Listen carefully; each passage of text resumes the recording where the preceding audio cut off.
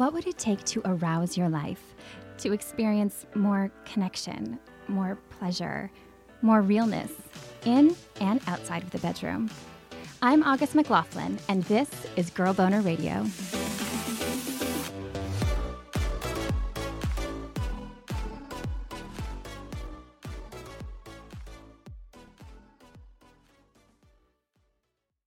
It's one thing to have a healthy, fulfilling sex life when life is smooth sailing, right?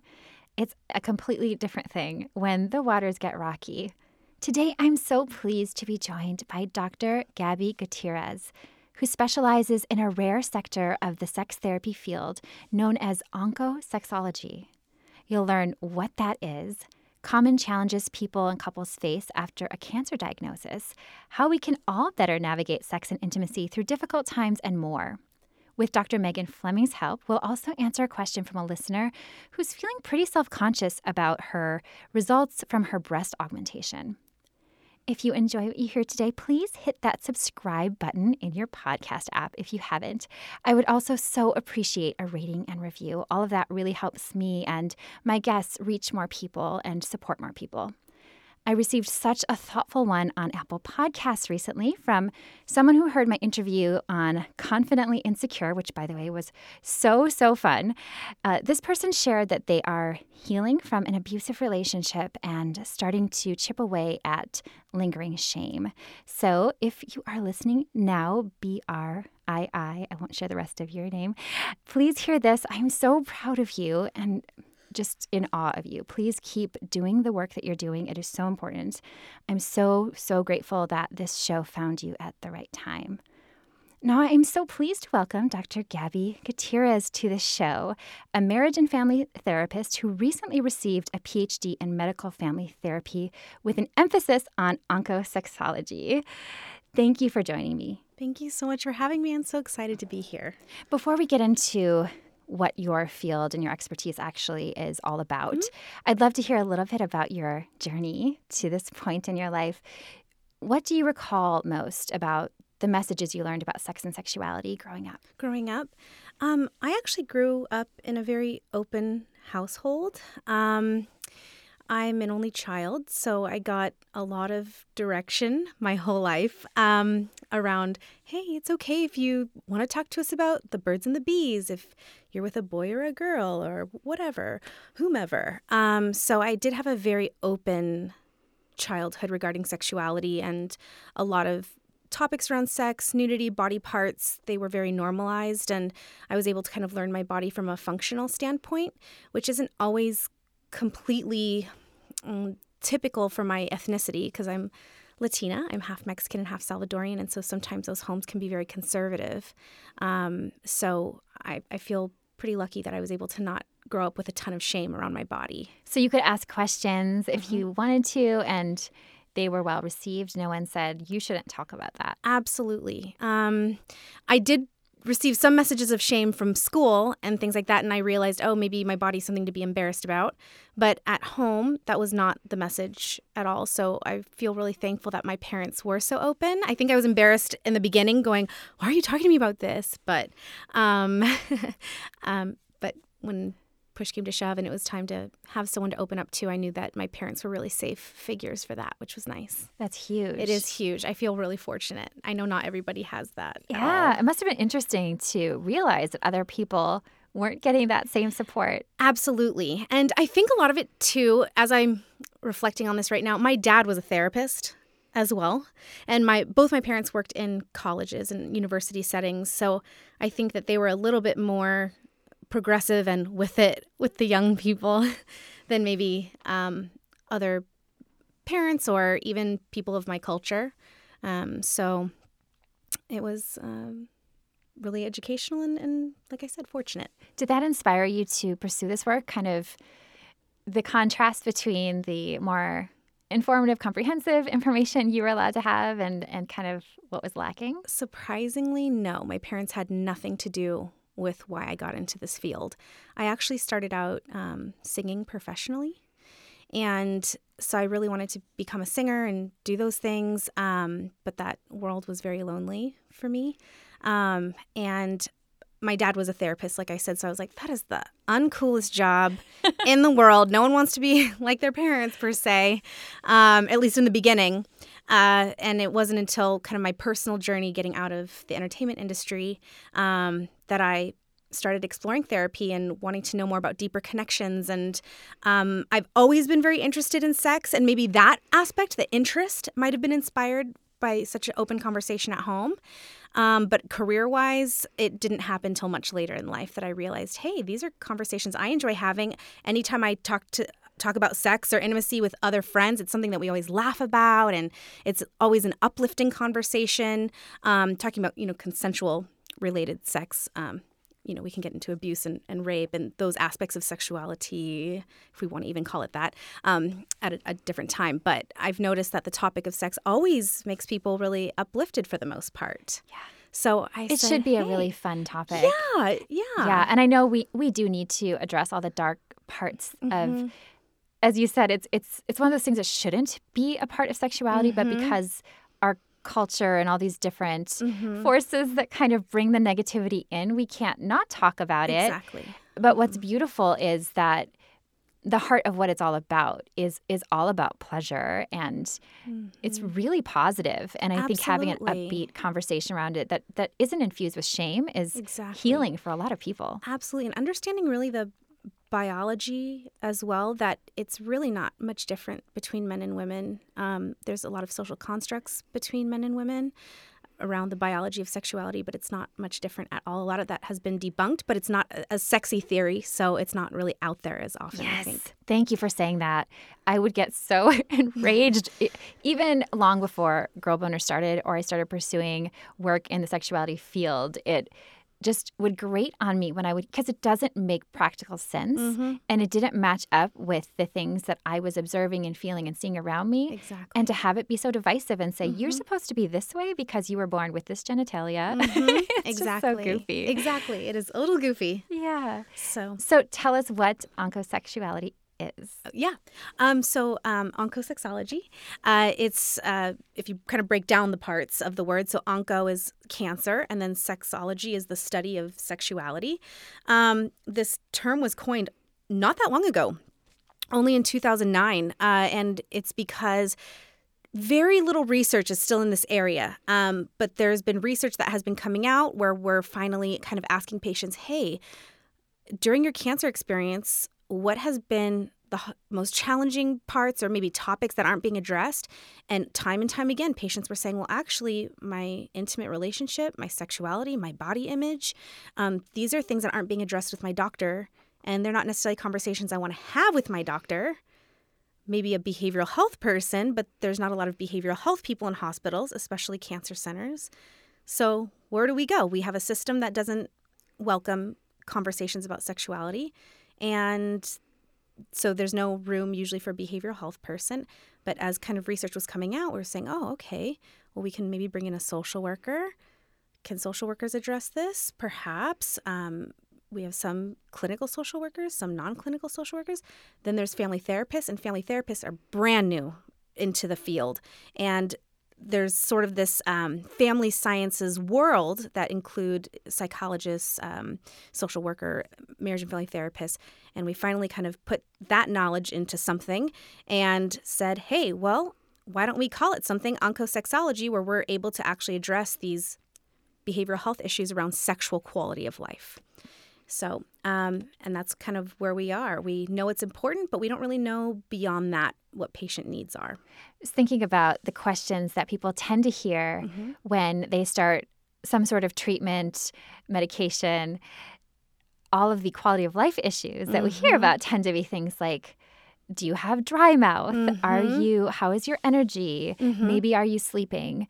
Just generally how you feel. Yes. But I don't think there is that space. And as you said, so many people don't feel comfortable bringing it up to a doctor who's not saying it, which really can make you feel very isolated, probably like you're the only one who's experiencing this. Exactly. Oh, my gosh. And I'd say that's one of the number one things that patients do say to me is, I know we're probably the only ones that are having these types of questions, or, doctors don't have time to answer a question about if my vagina is going to dry up, or, because I work in maybe I should clarify. I work in gynecological oncology and breast cancer, and I work with other cancers, but my primary two are breast and gyne. So I'm dealing a lot with reproductively related cancers.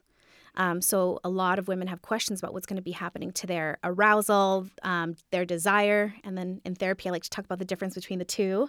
If the medication is going to affect vaginal dryness, if there's going to be pain, if they can even have sex on chemo, if they're having chemo. So if they even want to. So there's a lot of different questions around that they're not sure who to ask. And it is kind of weird being a behavioral health person in a cancer center because a lot of the questions feel very medical. So I don't feel like I'm completely in my scope all the time. But then the medical doctors don't always feel like they're in their scope either. So we sort of have this collaborative conversation where we're sort of trying to come up with answers together. But it is such a new field that I don't know if there's a right answer. So we're kind of figuring that out, how that works when two professions come together to treat a patient with this It seems really issue. important because we aren't compartmentalized beings, right? That people have different specialties, which is wonderful. But to be able to have a team working with you seems really important. And that is the direction that I think a lot of healthcare is wanting to go in. But it does require a lot of systemic change, policy change, all the really exciting stuff that I'm bringing up right now. Because like I said, there's really not a lot of room in the current system to kind of bring in other professionals outside of the medical discipline. But we know it's necessary. We're just trying to figure out how that can happen. And I feel like where I'm working, we have a nice start for integration. That's huge. So it is huge. Even that start, that conversation is happening and we're trying to say, hey, what does the system look like when we're kind of involving a medical professional and a behavioral health person together? What does that treatment look like? Yeah. So could you walk us through what might happen? Let's take a theoretical person. Sure. Is going through, let's say, a gynecological cancer. Yeah. So what would kind of your first appointment consist of? Sure. So they start out in a medical exam visit and they get a distress screen to kind of say, hey, where is your level of distress? And like you said in the beginning, it was really assessing physical symptoms or sleep hygiene, things like that, or maybe just generalized stress or depression. But there's a team of social workers and I that got together to say, hey, what's the best way to maybe address more extensive problems? So we added a few things to that distress screen to include sexual needs and among other needs, practical needs. But we got that sexual aspect on there, which I thought was really great. And I think a lot of us were really proud to put that on there because it sends a message to the patient if there's an opportunity for conversation. And silence on that topic also sends a message. So yes, it normalizes it. It can, silence on the topic, I think, hinders normalizing. Yes. Or saying, you can't ask that here. Yes. Where when it's on a distress screen, they're saying, oh, this hospital talks about this. Okay, maybe I can bring that up. So the patient can circle which issue or issues pertain to them. And then usually a nurse or the doctor will send me a referral and say, hey, can you come visit this patient either right now in the exam room or can you call them or set up an appointment? And then let's just say it's a sexually related issue. They have the option to either come in as an individual or come in as a couple. I prefer that they come in as a couple if they are currently in a relationship. And I'll kind of get a sense of, okay, what aspect of sexuality is a big concern to you? Is that a hard question for people to be open about, or do people speak kind of freely once they have the permission? I would say it's more the latter. And I think the practitioner, the provider's comfort level gauges the patient comfort level. That makes sense. So if you're uncomfortable, they're going to be uncomfortable. So often I'm very explicit. I say, hey, what's been going on for you? Do you feel anxiety, depression, sexually related issues? I really just list them all out. Which one do you want to talk about?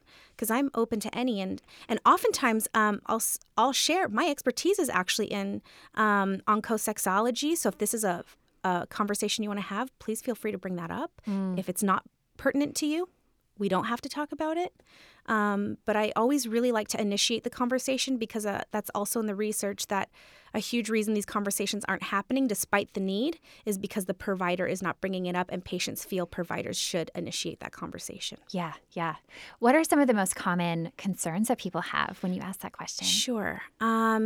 So a lot of people want to know sort of what I was saying a little bit earlier. When I'm on treatment, will this change the way I get aroused? Will I feel arousal towards my partner anymore? Will I even want my partner anymore?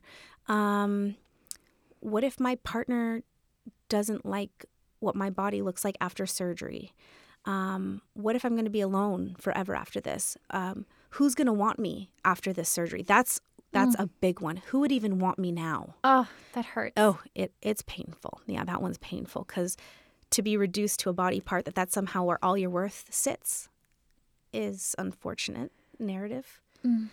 So that's obviously one that we really address, making sure that that's not the whole sense of a gender identity, whether that's male, female, because a lot of males also identify with their penis. And when that's no longer functioning in the way that they've known, that can feel really demasculating. Yeah, there's such a performance pressure, it seems, around, especially this is what makes you a man. If you're a man with a penis, you're like supposed to be hard all the time. Exactly. Yeah. And then for women, a lot of it not necessarily isn't performance like it would be more for a man. It's more self-worth.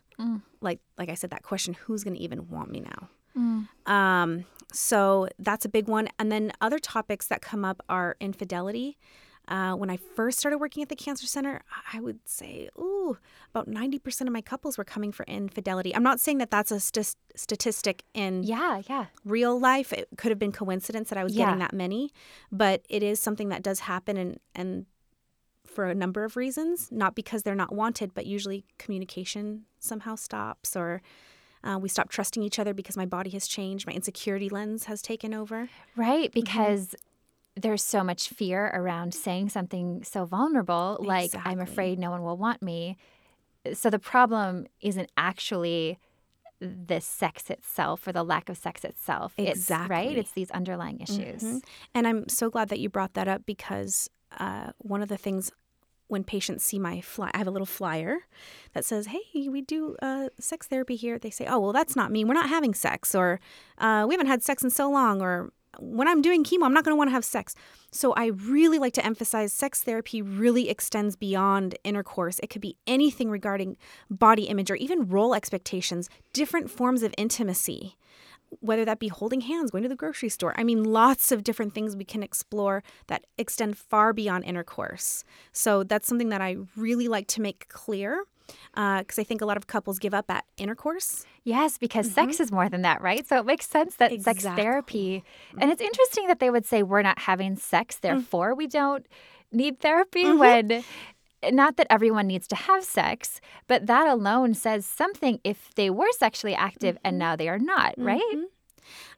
Yeah, and I don't want to assume that it's something that they don't like, but there obviously is a story there. Yes. There's a story there. And I, as a therapist, believe, I want everyone to come to me. Yeah.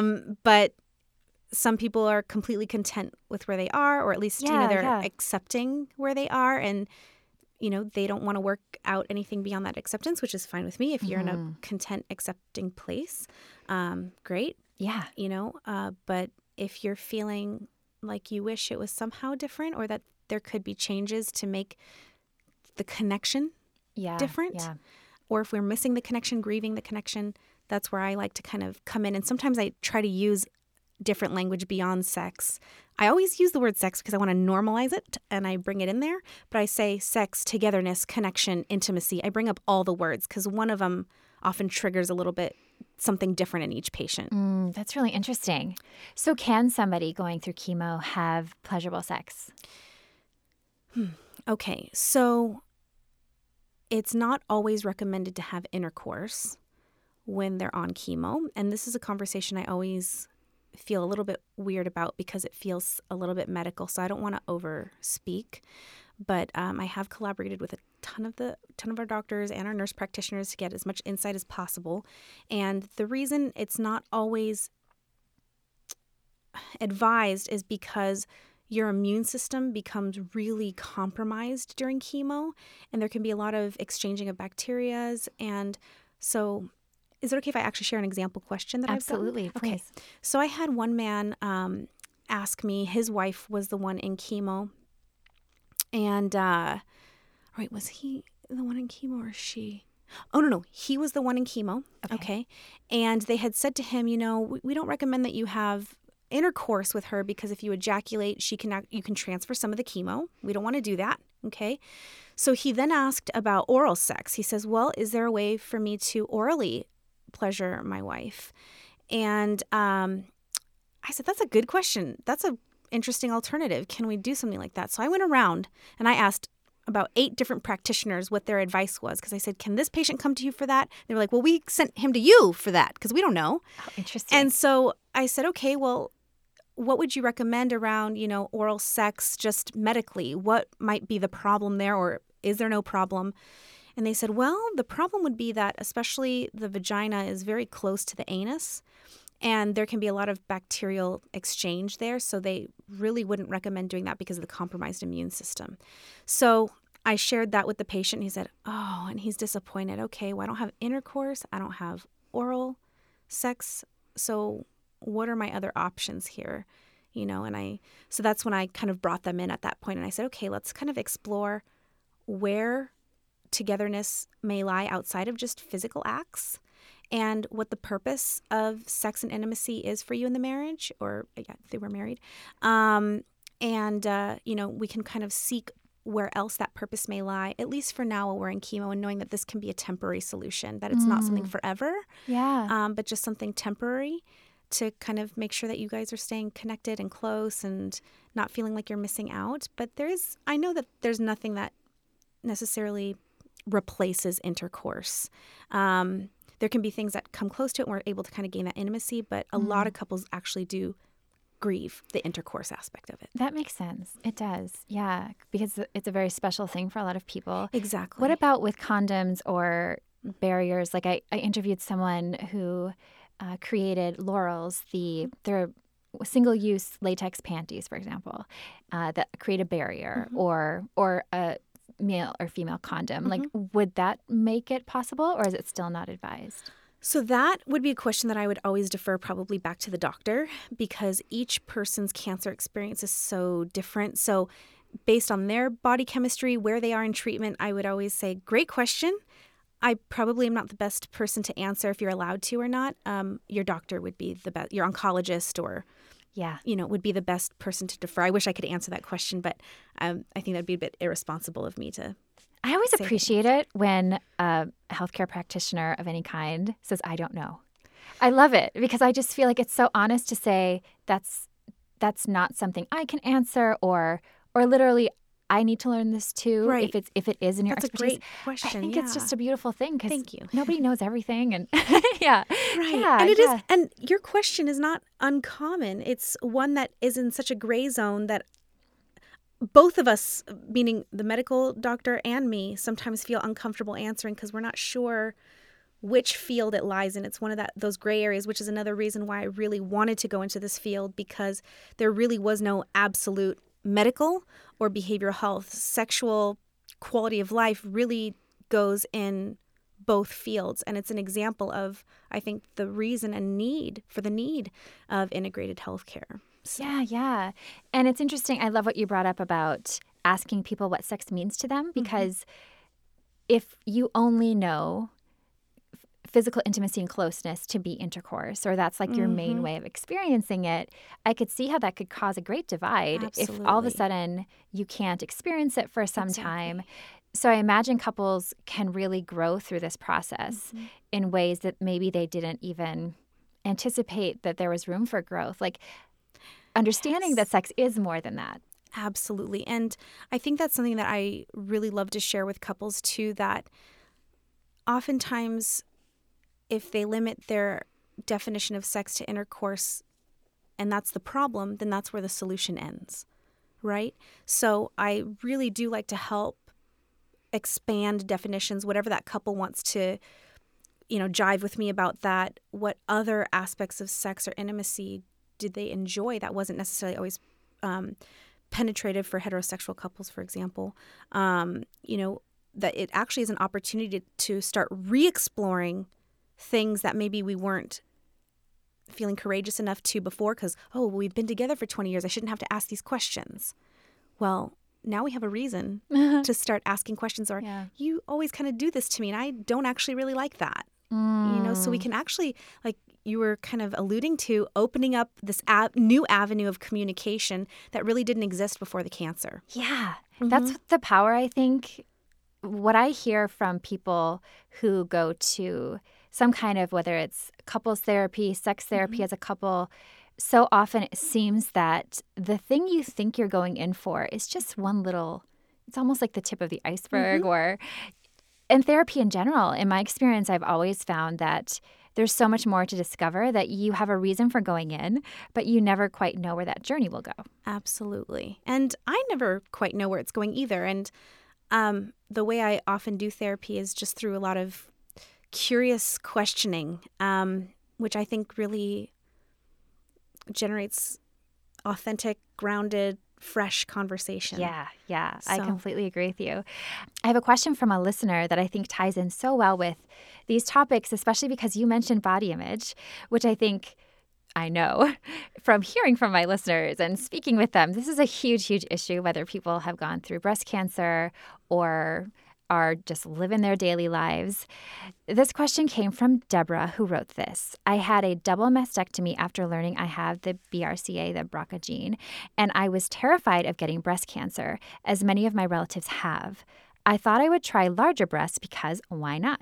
But now I don't really feel like myself. I'm self-conscious about them, especially on dates with new people and during sex, the few times I've had it since the procedure. I thought they might grow on me, but it's been 6 months and I'm not sure what to do. This feels superficial, especially compared to the cancer stuff, but it has been surprisingly difficult. Deborah, thank you so much for your question. I sense a lot of brave vulnerability in that it was difficult for you to ask. So thank you. Here's what Dr. Megan Fleming of GreatLifeGreatSex.com had to say.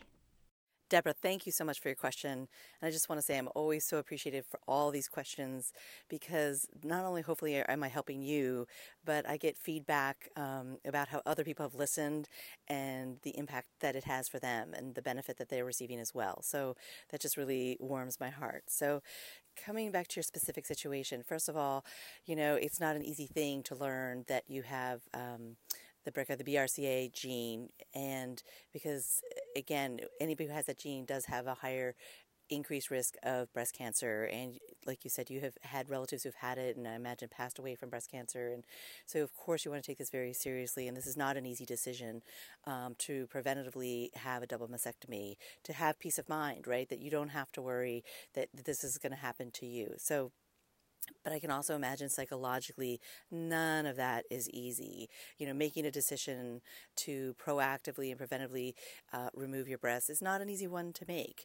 And what's striking here, I think it's awesome that, in your mind's eye, you're like, oh, a little bit bigger would be sexy or more pleasure. And so you invited and wanted a little bit larger breast size. And 6 months in may feel like a long time to you, but I'm also saying it was probably good 2 to 3 months, in recovery, sort of the bruising, the scar tissue, and all that stuff. And so I guess I want to say, give yourself some time, at least a year, probably more like 2. You have the rest of your life. In fact, that's exactly why you made the decision to have this double mastectomy, right? Is to protect the, to live a long life. And so, I know it can feel like it's already been a long time, but I honestly think, in my experience, 6 months is just like the beginning. And one thing you mentioned here that strikes me is to be distressed by it on some level feels superficial, especially compared to cancer. And what I would say is, this is an important piece. It's it's still real for you. So putting it in comparison to, I have had colleagues who are their family members were Holocaust survivors. And so when they had difficulties in their own lives, they almost sort of minimized whatever was happening in their life because how did that compare? But the reality is that's a completely different experience and journey. You are in your own. So do not minimize your feelings or experience because they are valid and equally need to be looked at. So, a few things I would say is, how much at this point, it's like, I sort of like it's a mental hook. You're in your mind distressed about it and thinking, quote unquote, they're too big. And the way that you're thinking about it, I sort of call those as intrusive thoughts, that there's nothing sexy about that. I often say like a cartoon bubble above your head. What is your inner dialogue? What are your thoughts? And the way that you think about your breasts right now is a turnoff, right? Long even before you meet a partner or he's touching them. And I have no idea, on any level, has the breast sensation changed in terms of your nipples? Did you enjoy nipple play before? Have you ever explored it? Do you even allow yourself to explore it now, or because you're feeling uncomfortable, do you sort of, push men away from exploring and touching your breasts? So, there may be a whole level of sensation you haven't yet explored. And I think, on some level, I don't know how much you have explored individually and on your own, just sort of head to toe, exploring sensation and touch and, working with visualization. Can you really see whether or not your breasts as they are now are symbolic in a sense, bigger breasts, a bigger sex life, right? Inviting more of what you want, because that's why you made the decision in the first place.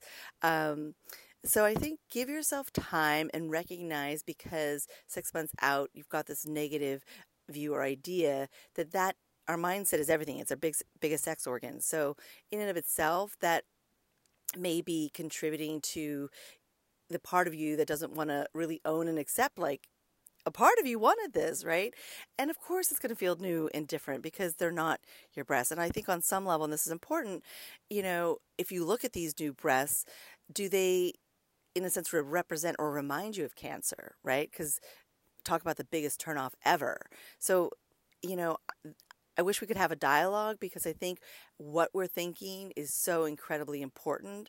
And I'm not sure sort of where your mind's at around this, but I can imagine the way you're asking this question, the negativity is seeped in such that you're not seeing what is also true or what may be really great or positive about this change. Because again, I think it is very linked and associated to something negative that you didn't really want. And in some ways, maybe symbolically, that's taken on meaning. So, what I would say is give this more time. That certainly speaking to a psychologist or a psychotherapist might be helpful, just to help you unpack sort of the meaning that you've attached. But again, can you get into the headset of what you wanted, what feels good about this experience? And that ultimately, listen, you are your own expert. If, say, 2 years from now, you really feel like, you know what, I've given it everything. I've worked on my mindset. I've worked on sensation, exploration, and I still feel, quote unquote, they're too big. You always have the option of revision, right? But I would certainly say give yourself, your body, your mind time that you're not even entertaining that choice, right? In your mind's eye, say, I'm not even going to contemplate that or think about that for the next at least 6 months, probably next year, because I really want to give yourself, your mind a break from the sense of rejection of it. And if you can really step into the acceptance and seeing, wow, what might be great about this, step into that mindset for at least the next 6 months to a year, and then revisit. And as always, I would love to hear how it goes. Thank you so much, Dr. Megan. She brought up some really good points, I thought, that so many people can benefit from, because whenever there's a change in our body, whether we chose it or we didn't, or maybe we're considering a change in our physique, some of those questions to ask ourselves, like in this case, what do your breasts mean to you? What do your nipples mean to you? Mm-hmm. What came to mind for you as you heard this question? There were a lot of I had a lot of thoughts. I thought Dr. Megan brought up a lot of really interesting angles too, that I always love to hear other professionals' thought process, because we all kind of contribute something alike and different. And I loved hearing, like you said, too, the nipple play and what was the significance to you before the surgery, which I really appreciated Dr. Megan bringing up. I also really related with when Dr. Megan said, I wish we could engage in a dialogue, because that's exactly what came up for me initially. It's really hard to make an assessment of what to do without actually knowing more context. And so some of the questions that had come up with me, if that's okay for me to share. Please, yeah. If I had that patient in front of me, I would really want to know a few things. I'd want to know if there's ever a time that she actually does feel good about her breasts. When she first got them, was she excited, or was it just an immediate, oh, no? Does she find herself not liking them only in partnered situations, or is that something that she feels all the time? And, she has the option, just like what Dr. Megan was saying, to either kind of wait and see what happens, or, she says, I'm really confident and this is not a good fit for my body. I don't like it. I'm not happy. There's always the option to revisit with a surgeon saying, hey, I need a follow-up visit for this reconstruction. It's just really impeding on my well-being.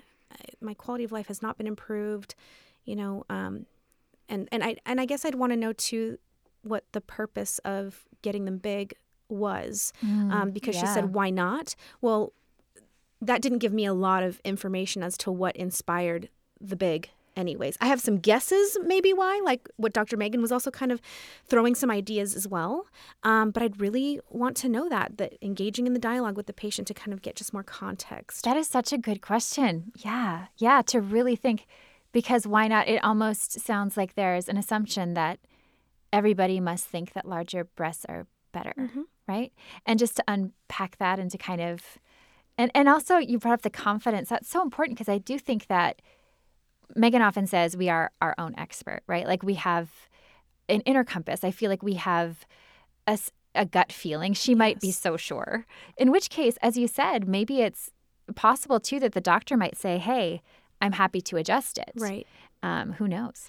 And and that's why the very first thing I would want the patient to do is to get in touch with the reason for the reconstruction, because that way it's not just kind of guessing which size feels good. It's understanding what the significance of the reconstruction is and what she's hoping to seek from that surgery, what result she was hoping to feel from that, because then we can kind of go around the value system versus the breast size.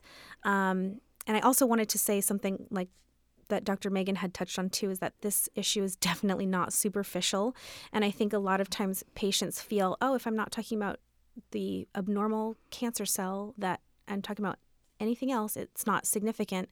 But impact of the cancer is often named the primary challenge of the cancer, not just the physical symptom. It's the impact cancer has on their relationships. They're facing their mortality. So this psychological, emotional health is often just as important as the medical aspect of things for many, many patients. That's really interesting and makes a lot of sense, too, that it would bring up all of these different fears and beliefs and doubts and mortality. I mean, that's huge. And especially because cancer isn't something that people are just dying from anymore.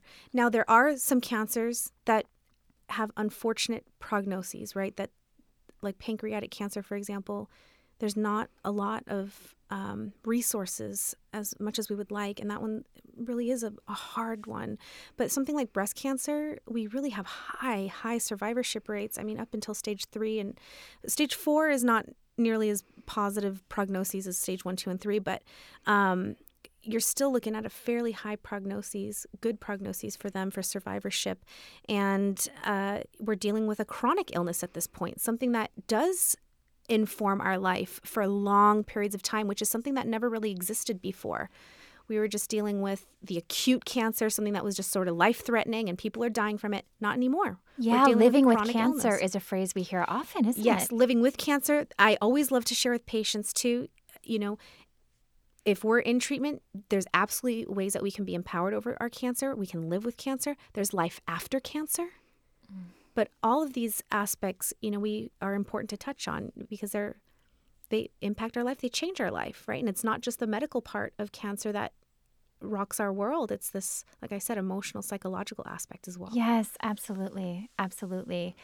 Could we talk a bit about something you brought up that I think is so significant and again has some universal kind of takeaways, because I think we've all most of us have felt at some point that maybe we aren't desirable or we won't be anymore. Or I think you said they won't want me anymore.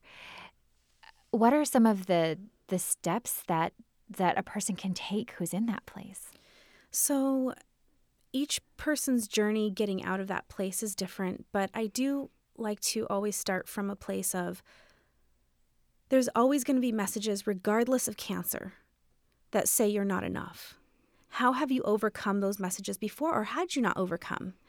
And so there's a word of advice that my dad gave to me when I was younger, and I've really carried this into my therapy. And that's, so hair dye. Yeah. You go to any Target or professional salon, there's every possible color of hair dye there. And the reason there's every color is because there's a message that says whatever yours is, it's not the right one for you. Okay? So there's a lot of messages that we get, regardless of the cancer, that says your body isn't the depiction of beauty and it should be different. So I always like to kind of understand how patients overcame those beauty standards already and how they were kind of able to find some inner strength or some comfortability with their bodies or hair or whatever it be, their weight, and kind of use some of those strengths and apply that to the cancer narrative. Some patients do say, well, but weight or hair color, that's like a normal struggle. I'm having mastectomy scars and, they're really ugly, and who's going to want me with these ugly scars? And I always talk about, well, what kind of partner would we be with if that was what your value was being based on? So it kind of allows us to actually have the courage, even though it's a little bit of a harder process, to have the courage to kind of weed some people out that maybe we normally wouldn't have, or, identify toxicity in others a little bit quicker than we would have before. So those are just a couple of things that we can talk about and, to sort of say, hey, body image isn't the only thing that determines value, but there are ways to also draw from previous inner strengths, how you kind of gain some more positive body image in the past too. Absolutely. Yeah. When it comes to stress in general, I imagine stress is a huge piece of this puzzle as well. People, I know that for some people, sex is very relieving when they're feeling stressed and they're drawn to it. Mm-hmm. For a lot of people, they might find it stress relieving or any kind of physical intimacy helpful, but the stress kind of puts up a wall almost where it's like it makes sex less interesting because they're so stressed out. Mm-hmm. How do we navigate sex and intimacy when we are feeling completely maxed out and stressed? Well, I guess it would come down to the trust and safety with the person we're having sex with, to kind of communicate and identify where that stress is coming from. Is that stress coming from the actual sex itself?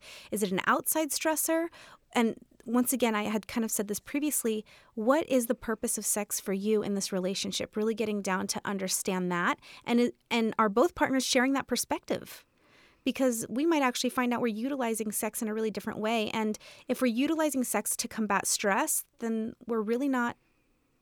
that's not completely fair to our partners, because that doesn't always include the connection with our partner. It's a one-way purpose for sex. Almost like masturbation with a person, which actually... Yes.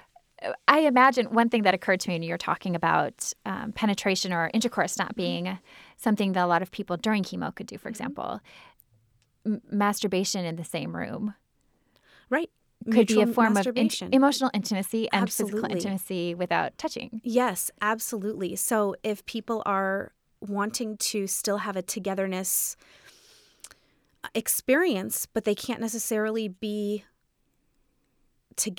physically together with each other, that there can be, even though there's some space between us, we can still have that connection. I love that you brought that up, because there are so many modes to connect, and it's just, we do have to think outside the box. And I know a lot of people are really scared of mutual masturbation, right? Because it's often a solo activity, and do I make weird faces when I'm masturbating or things like that? But once again, a really exciting opportunity to explore something new with each other. And I think it can be kind of great to have something vulnerable that connects us together, right? So rediscovering vulnerability is also super sexy and really intimate, that I absolutely would encourage couples to do.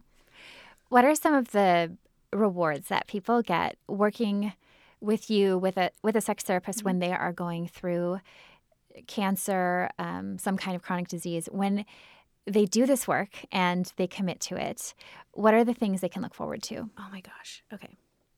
I'm going to try and reiterate things that have been said to me versus what my own thoughts are on the rewards, because I like to kind of gauge that from what the patient shares with me. Sure, please. So I think the first one that's popping into my head, I think there's a few, but I'm going to name the ones that are coming to my head. I had a couple who was really trying to seek normality through sex, because really cancer brings a lot of chaos into the marriage, into their life, and so they seek the things that they think that they can control. And so they find, okay, well, our sexual relationship doesn't always have to be impacted by sex. Let's try and maintain having sex 3 days a week, and that'll be normal for us. And I was working with that couple, and I said, 3 days a week, that's a lot of pressure to put a number on this is what's going to equal normal for us. And was that normality before the cancer? And they said, well, we think it was something around there. And I said, so you never counted before? And they said, no. And I said, okay, well, I don't know if you realize you're doing this, but in seeking normality, you're doing something completely unnormal for yourself. So in identifying that really became a realization for the couple that they were really putting a lot of pressure on what normality was supposed to be for them. And so I think the reward there would be some identification of something that wasn't previously realized. We were able to then open another avenue, like I said, for other modes of communication and connection and togetherness that maybe they hadn't explored before.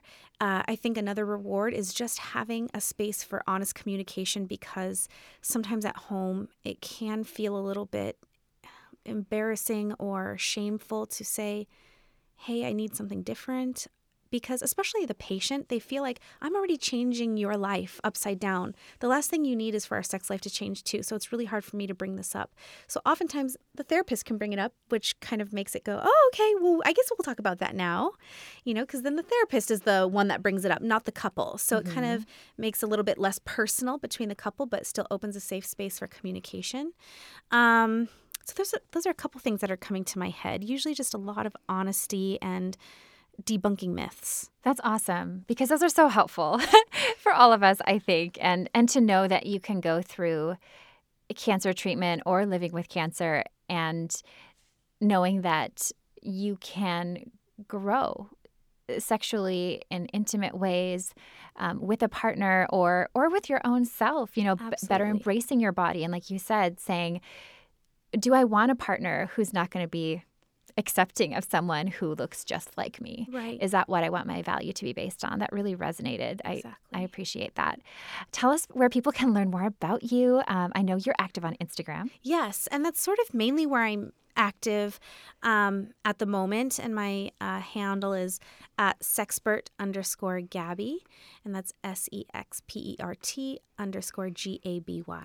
Awesome. And then you're also you've helped start a breast pain clinic. Yes. Oh, and I thank you for bringing that up. It was actually really inspired by a patient that one of the surgeons I work with and I shared. And she said, are there any, once again, that isolated experience? I must be the only one experiencing this, sexual-related needs, or this, in this case, breast pain. Oh my gosh. And we always said to each other, if I could put all the people that have the same issues as you in the room who's always said that, this was normalizing an experience. I can't even talk about how powerful that intervention is, not feeling alone. Feeling like someone can empathize with what I'm going through is so powerful in itself. No other therapy intervention in itself could, match that sometimes. But that was inspired by a patient. And so we came together and collaborated and said, hey, what if we did what's called a shared visit? And we saw a patient together that was dealing with breast pain, and kind of so they can understand the overlap between a medical understanding and a behavioral health understanding. So how stress and medicine come together. And this is the first clinic of its kind that I know of. We looked in the research. We didn't really see anything specifically about breast pain and its correlation to stress. So it's one of the first of its kind, and we would love to kind of expand on other ideas, but for now it's going to be breast pain. And once again, just addressing this sort of gray area that's existed. And a lot of it is because historically medicine and mental health really decided to kind of go their own separate ways. And so for a long time, we've been informed by that theory that somehow the head and body are not one. But we are one vessel. Anything that is experienced mental health will have a physical consequence, right? And anything that's a physical consequence will absolutely have a psychological consequence. But we weren't putting the two and two together until very recently. So this breast clinic, I think, is a nice testament to collaborative, integrated healthcare where we're addressing sort of a gray area issue and two doctors of two separate specialized fields coming together to treat a patient. Awesome. Thank you for doing that work and for joining me today. Thank you. Oh, I've loved this experience. Would you leave us with a tip, one final tip on cultivating deeper intimacy for really anyone who's navigating some tough stuff right now? Absolutely. I think one of the things that I really love to share with couples, whether they're in chronic illness or not, is that sex is just like any other aspect of a relationship, that it has to grow. And I think a lot of times people think that, I've had a lot of experience with sex, so I know what I want, or I know what guys normally like, or whatever it is, and it's absolutely a fresh start with every partner. I know for myself, the things that I've enjoyed with one person is really different with another person, and vice versa, that this partner that I've had previously really liked this and this other partner really didn't like that. And so sometimes I just say, hey, I really encourage we have open, safe communication. And if it doesn't feel safe, let's figure out why not. So we can really have some grounded, multi-connected intimacy and sex. So just allowing it to grow, and it's okay if we're starting fresh. Yes, growing. That's huge. That is huge. I hope everybody takes that to heart, and I hope everyone learned a lot from this episode. I feel like we can all learn so much from your expertise, Gabby, and I think you're doing such vital work. Thank you. Thank you again. And I would absolutely love to engage in any sort of conversation that anybody else would like to. And I'm open and here for that. Beautiful, beautiful. So again, everyone, that is at Sexpert_Gabby on Instagram. You can also follow Girl Boner Media on Instagram. And again, if you haven't hit that subscribe button, I hope you will. You can also sign up for monthly extras at girlboner.org. Thank you so much for listening, and have a beautiful Girl Boner embracing week. Girl Boner Radio is owned, operated, and executively produced by me, August McLaughlin, with technical producer and audio extraordinaire, Mackenzie Mazzell, as part of the Period Podcast Network, an affiliate of Starburns Industries. Learn more about the Girl Boner podcast brand movement and book series at girlboner.org, and more about Period at periodnetwork.com.